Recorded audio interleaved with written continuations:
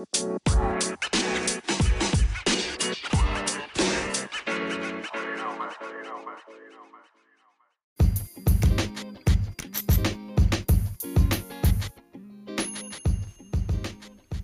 I'm Mike Pickles, and you're listening to the Daily Deal Podcast. We hear about inspirational stories from folks like you and I. Sit back, relax, and enjoy.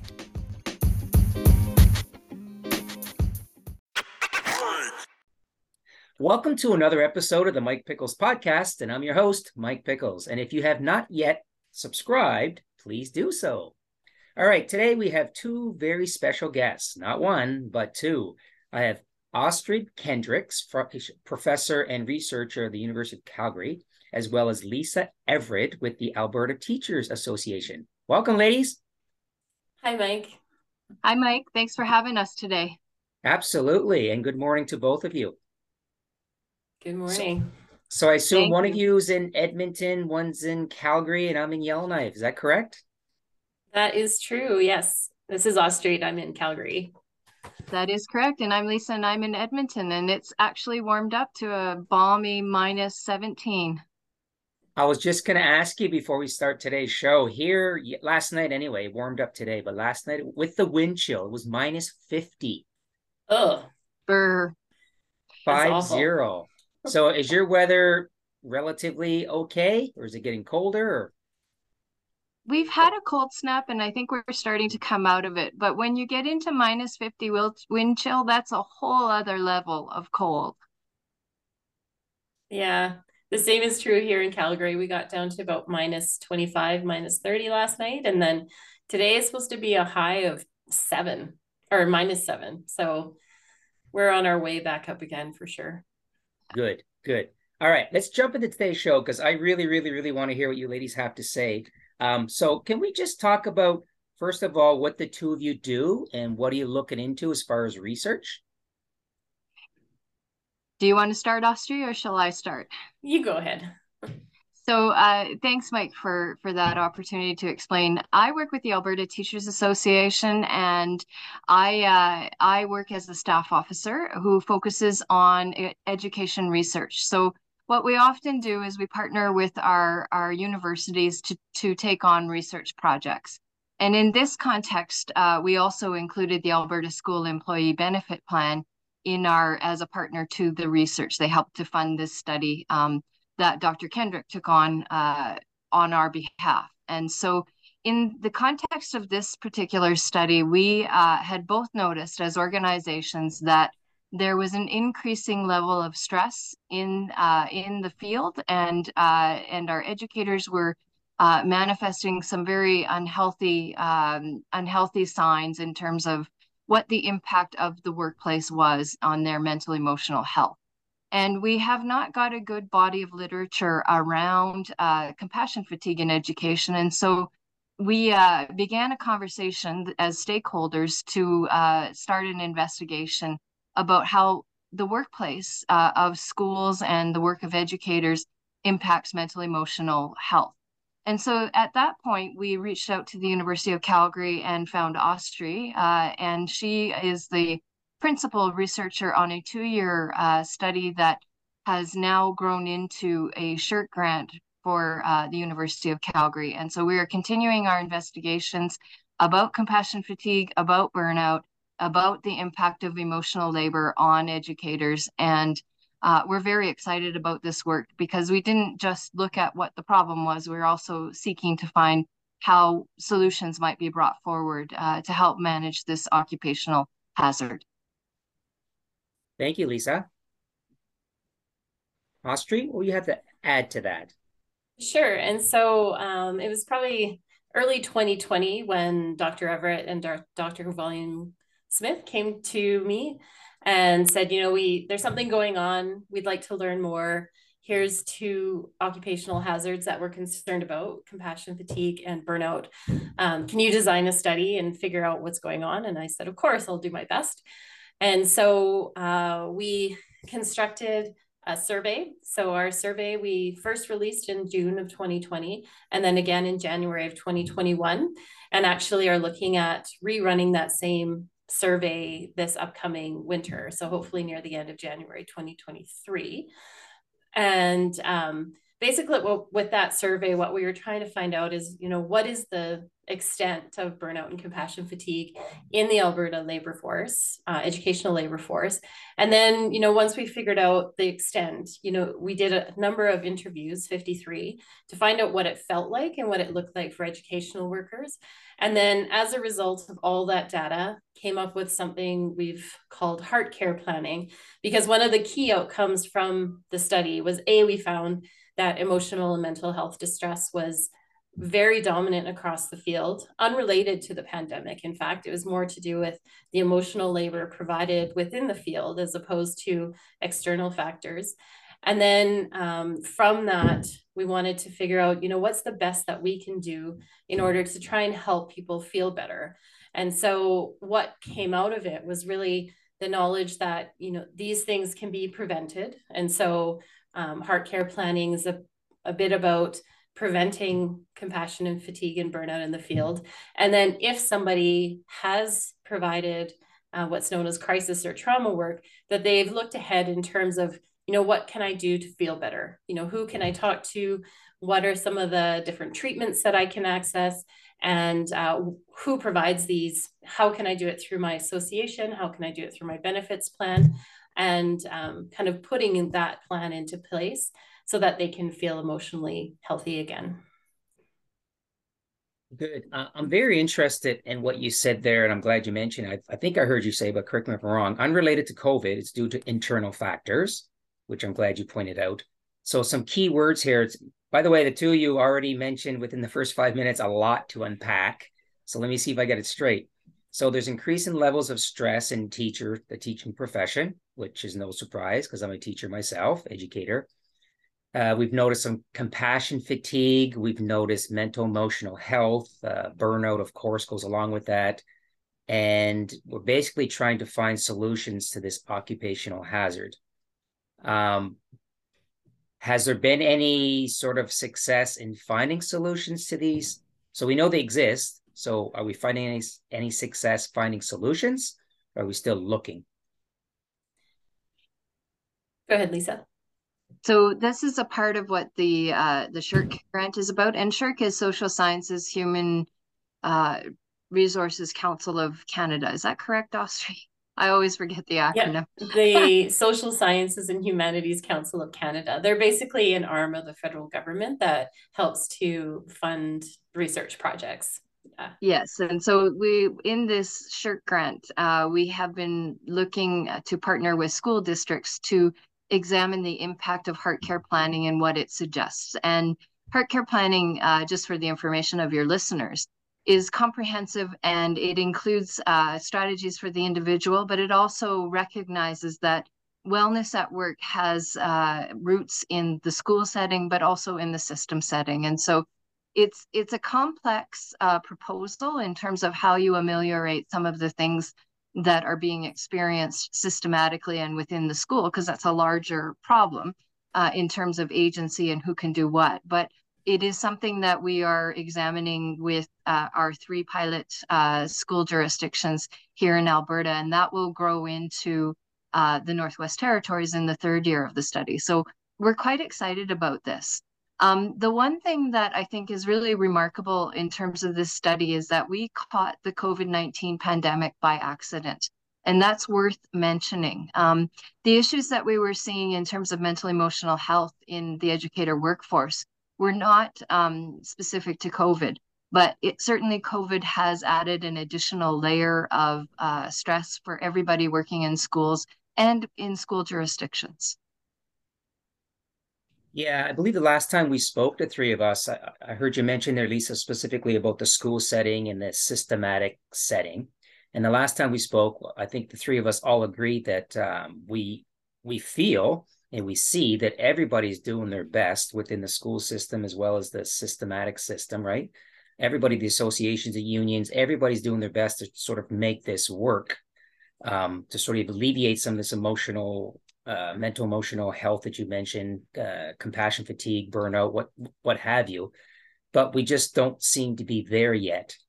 So can we talk a little bit more about your research, your data, your surveys? Like, what are you guys seeing specifically that maybe we're not seeing? Like, what are we missing? Well, I think when we're talking about this problem, it's something that's been growing over time. So I remember back when I was full-time teacher, which actually only ended in 2019, so it's not that long ago.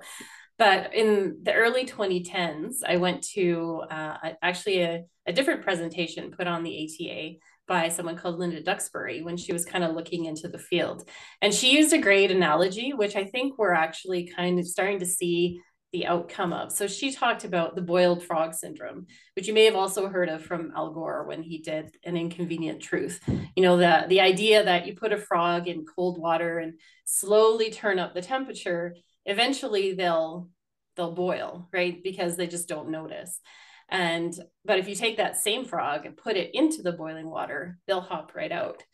And so I think what we're seeing is kind of that slow boiling of the educational workforce over the past decade or so, as resources to schools have slowly diminished, as we've seen kind of this culture of austerity in terms of, fewer and fewer supports in the schools, teachers and whoever is in the school having to take on more work, because what we haven't seen is less children and youth in schools. So there's just as many students as ever, but there's fewer adults supporting them and fewer resources for them to access. And so I think what we're seeing is kind of people have started to become boiled, right? They've really hit the maximum of what they can handle. And what the pandemic really did was really kind of put the temperature so high that you really start to see these outcomes where people they need to go, they need time off, they need to step away. And so when we talk about a systemic problem, that's what we're really talking about, is that long erosion of those supports and resources that are necessary to help support people so that they can be the best that they want to be for children and youth.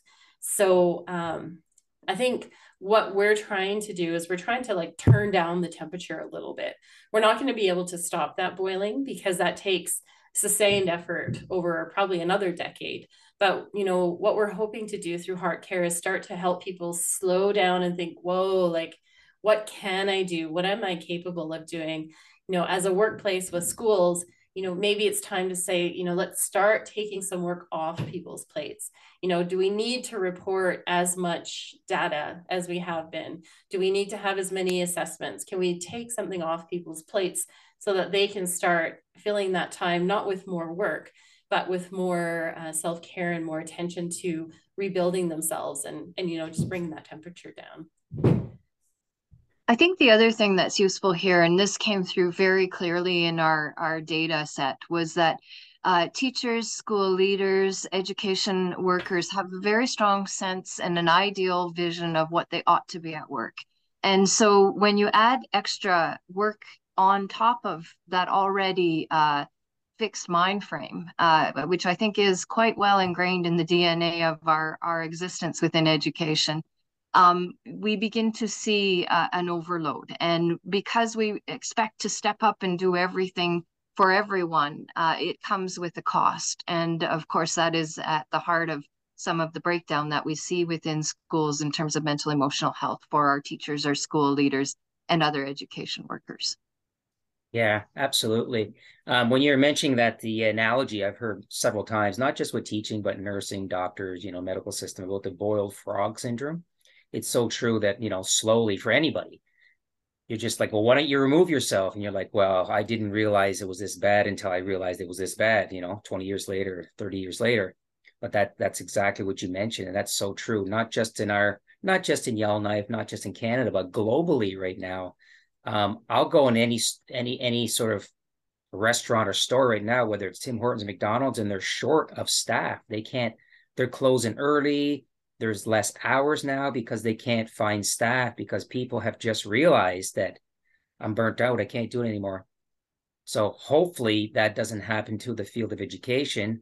I see it a little bit that teachers now are deciding to take care of their own mental well-being. They're staying home, which is good. On the flip side of that, it's not good for that consistency. I mean, I applaud them for doing it, for taking care of themselves. But on the other side, our children that are in the classroom, We don't have subs right now, or lack of quality subs, just a warm body in the classroom. So that consistency, that real education for our children now is lacking. So it's hard to fix. Like, it's hard to solve. Yeah, absolutely. And, I think kind of on a positive note, part of my role is teaching pre-service teachers.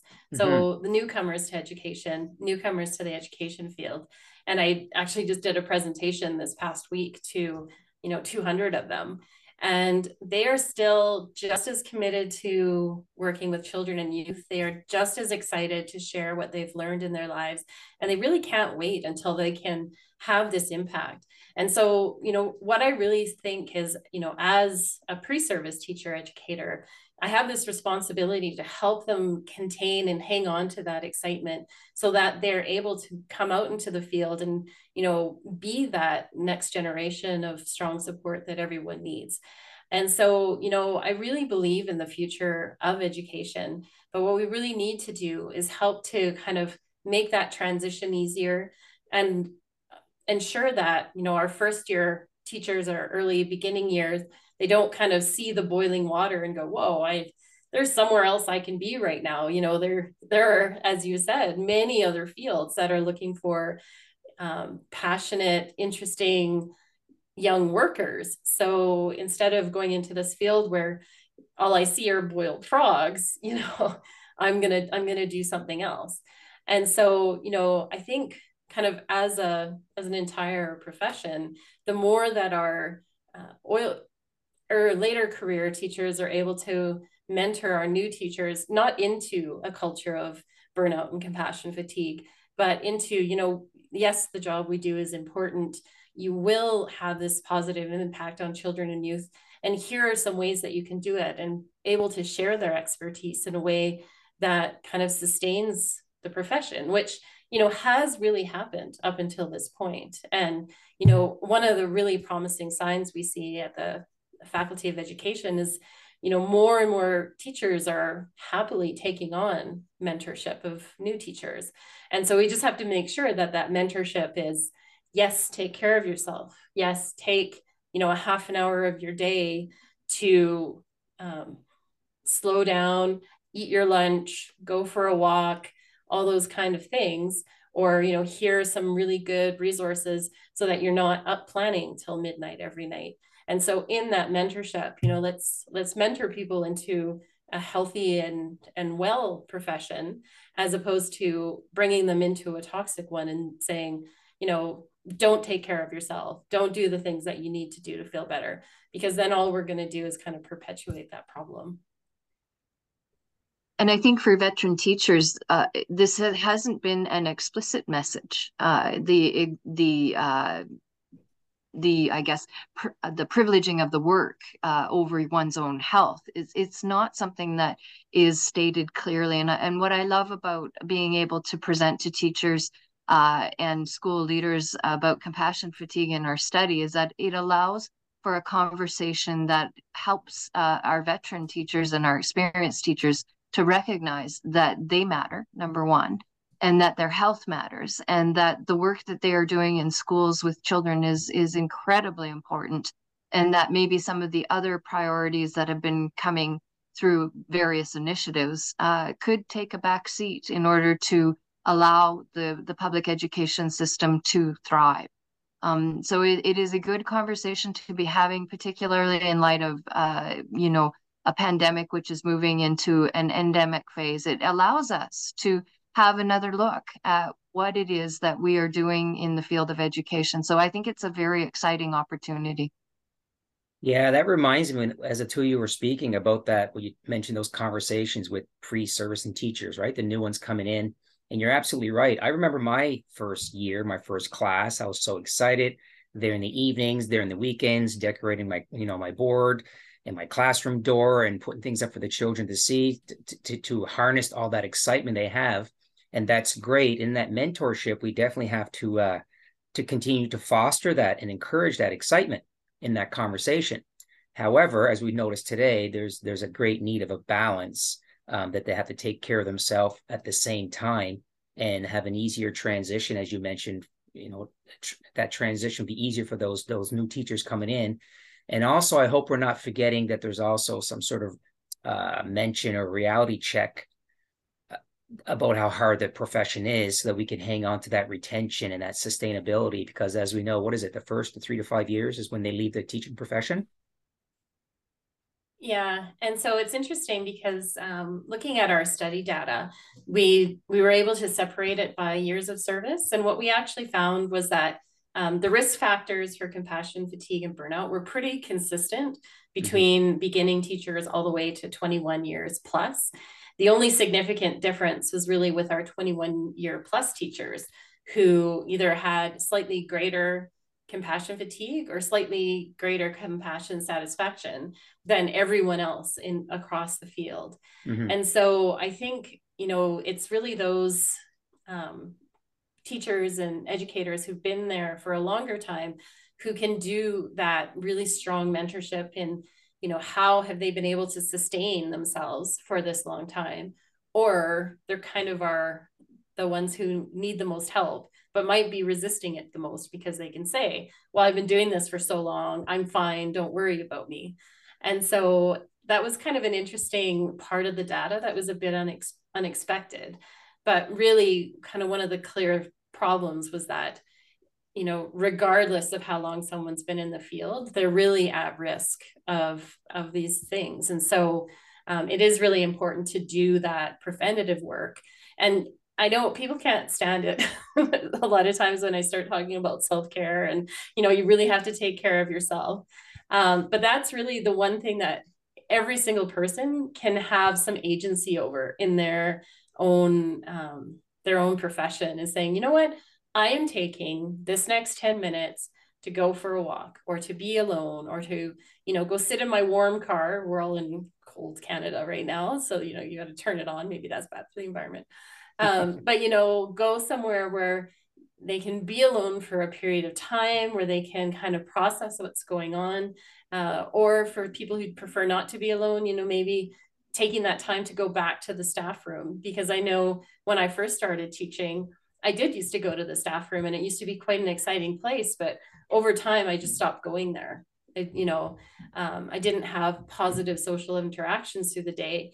And so I was finding myself more and more isolated from my teaching peers, which also isn't great. And so by thinking about, you know, well, what can I do today so that I can feel better?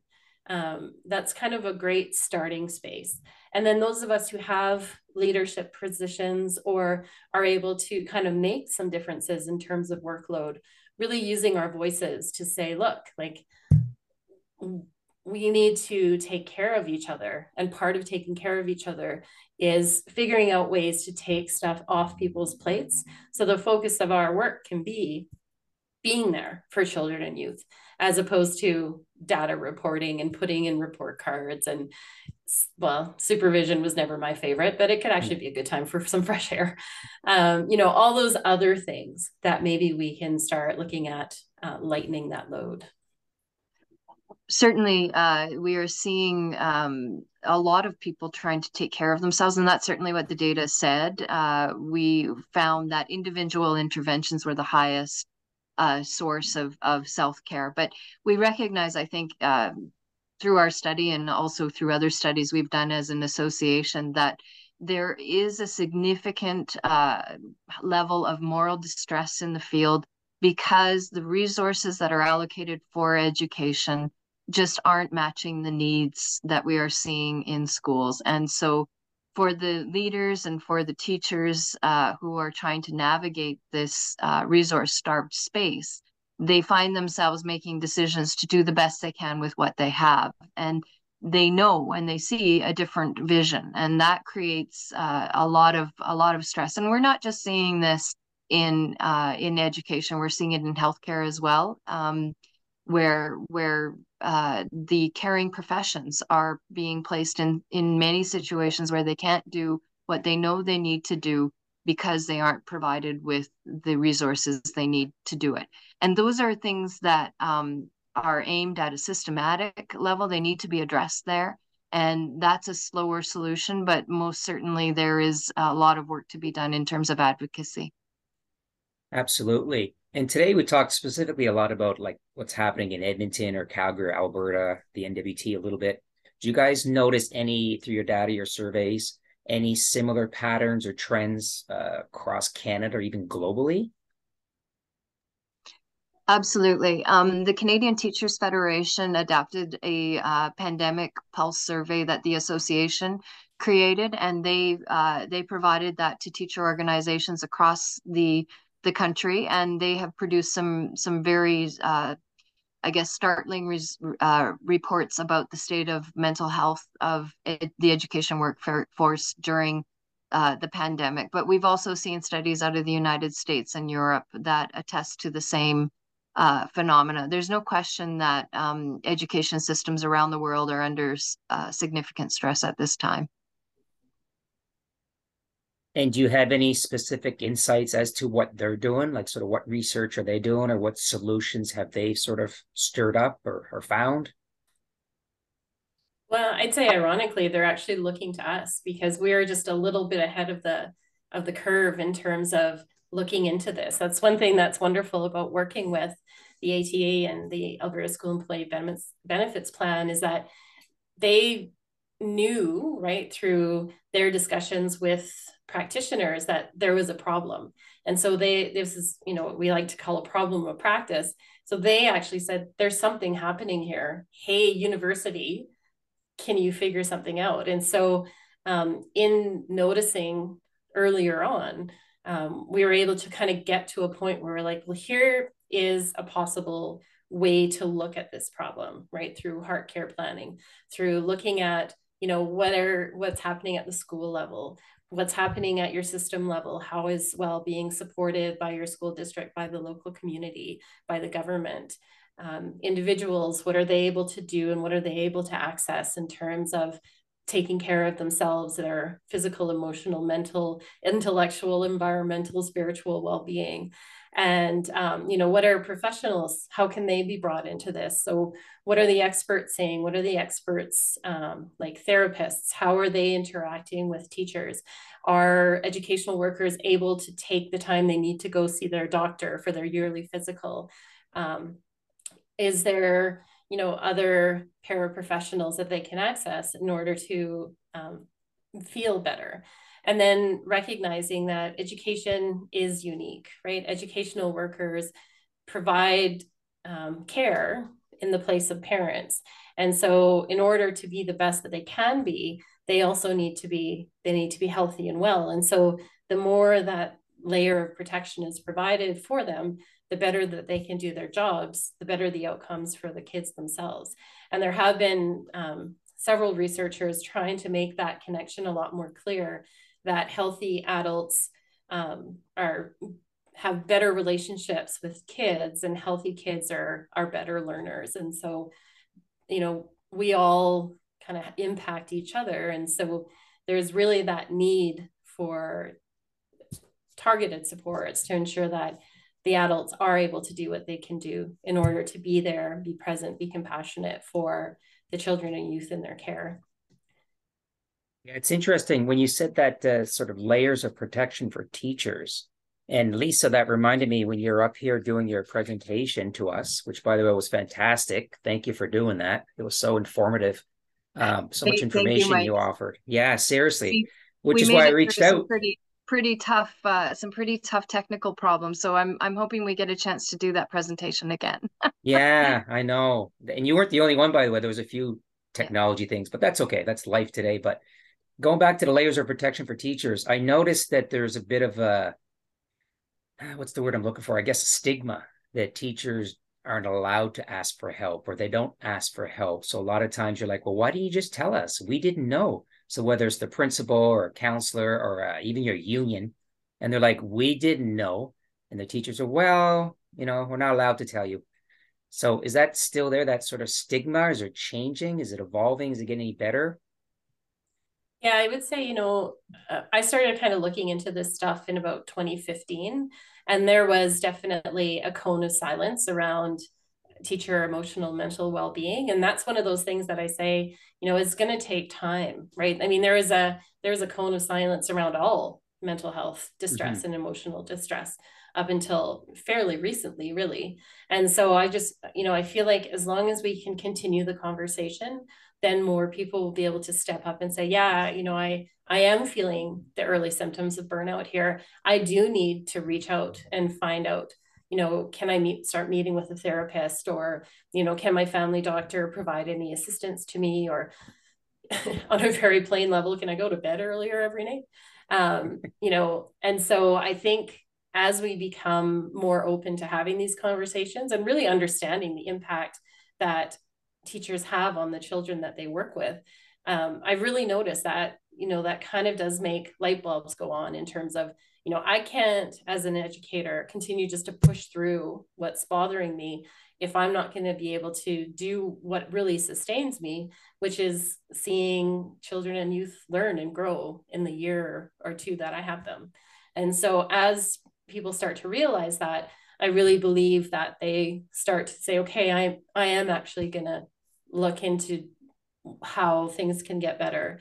And then, depending on what their role is, principals might be starting to think, I can try to make my workplace more positive, or, at the school district office, what can we do to support our people?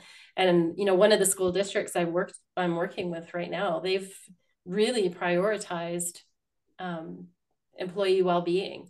And that's a huge step, right? When you get direction from your local superintendent or assistant superintendent, say, hey, this is important, we support you, let's figure this out together. That's very powerful for making the changes and removing that stigma. And I guess what I also am mindful of is that we need the prioritization of this is important. And there's an and to this. We need to allow for a conversation that recognizes the unhealthy expectations that we have within the profession for ourselves and for other teachers and school leaders that we work with. And as part of that recognition is permission not to do everything. And so that's a part of the reckoning that I think all of us are trying to work our way through. It's a challenging space because this didn't just happen because of the pandemic. This is decades of expectations that have built up around what public education is supposed to deliver and what those folks who are delivering that service are supposed to be doing. And that, of course, has always lived alongside austerity since the 90s. So we find ourselves, I think, in a critical space, and it's an exciting space. There's lots of opportunity here for the creation of a different vision for what it means to be a teacher and a school leader and an educator. But we also have some risk in that we have to acknowledge that what has brought us here wasn't always the best, and so we have to be honest about that and simply acknowledge it and look at what can be taken off the plate. Yeah, I like that. Acknowledging that we're in a challenging space, permission to do less, and that breaking that sort of cone of silence. I like that.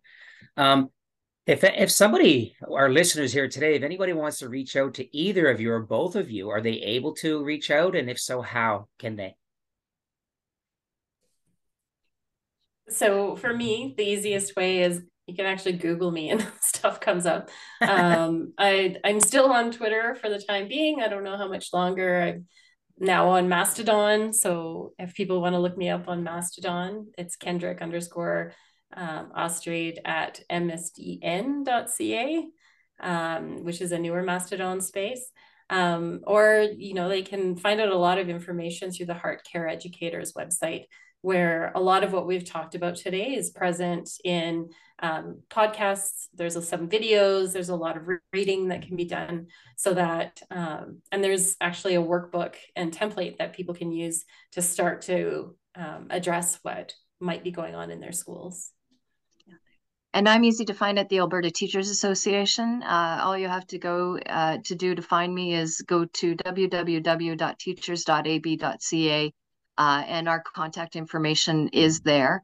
But if people want to reach out through email, I'm certainly available that way as well. And my email address is lisa.everitt@ata.ab.ca. All right. Now, I don't want to leave this on a sort of a depressing, sad note, because that's not the case for our educational system and teachers at all, not even close. So we talked about some things that we have to fix, some solutions we have to find. However, through this storm, I know there's some great things happening in classrooms throughout Alberta and WT in Canada and worldwide. So can you guys sort of finish off today on a happy note between the three of us that, like, what are some great things happening in those classrooms that you see, that you've heard of, that your data has shown?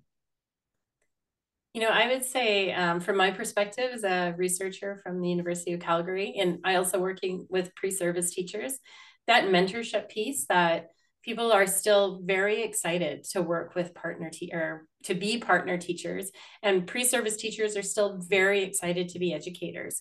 So despite everything that's been going on, there's still a very strong, excited, passionate workforce out there, both in service and pre-service, that I think, once we kind of work out how to make sure that we can all keep each other well together, that excitement to work with children and youth and to make the world a better place is still as present and as top of mind as it has ever been. And so, we are a committed and caring workforce. So we just need the opportunity to show that care. Yeah, there's a tremendous strength within our profession. Just this last Tuesday night at -25, we had about 75 people who gathered around round tables to examine the question, how do we create a hopeful future for public education? And I was privileged to be able to witness those conversations because we're gathering those insights for a report that we'll put forward in February. And many of those conversations involve teachers, parents, and business leaders having passionate discussion around the potential for excellent experiences in the public education system. And they also identified some of the things that are needed to make that happen. So I think we are in a space where we can be very optimistic about what is possible. And what we require, I think, is the commitment on the part of everybody in education, including our governments, to create that hopeful future. Agreed, 100%. So there you have it, folks. We have Astrid Hendrick. She's a researcher and professor at the University of Calgary, as well as Lisa Everitt from the Alberta Teachers Association. Thank you both, ladies. I appreciate it 100%. And please, let's do this again once you have some more data collected. How's that sound? Thank you, Mike. I think that's wonderful.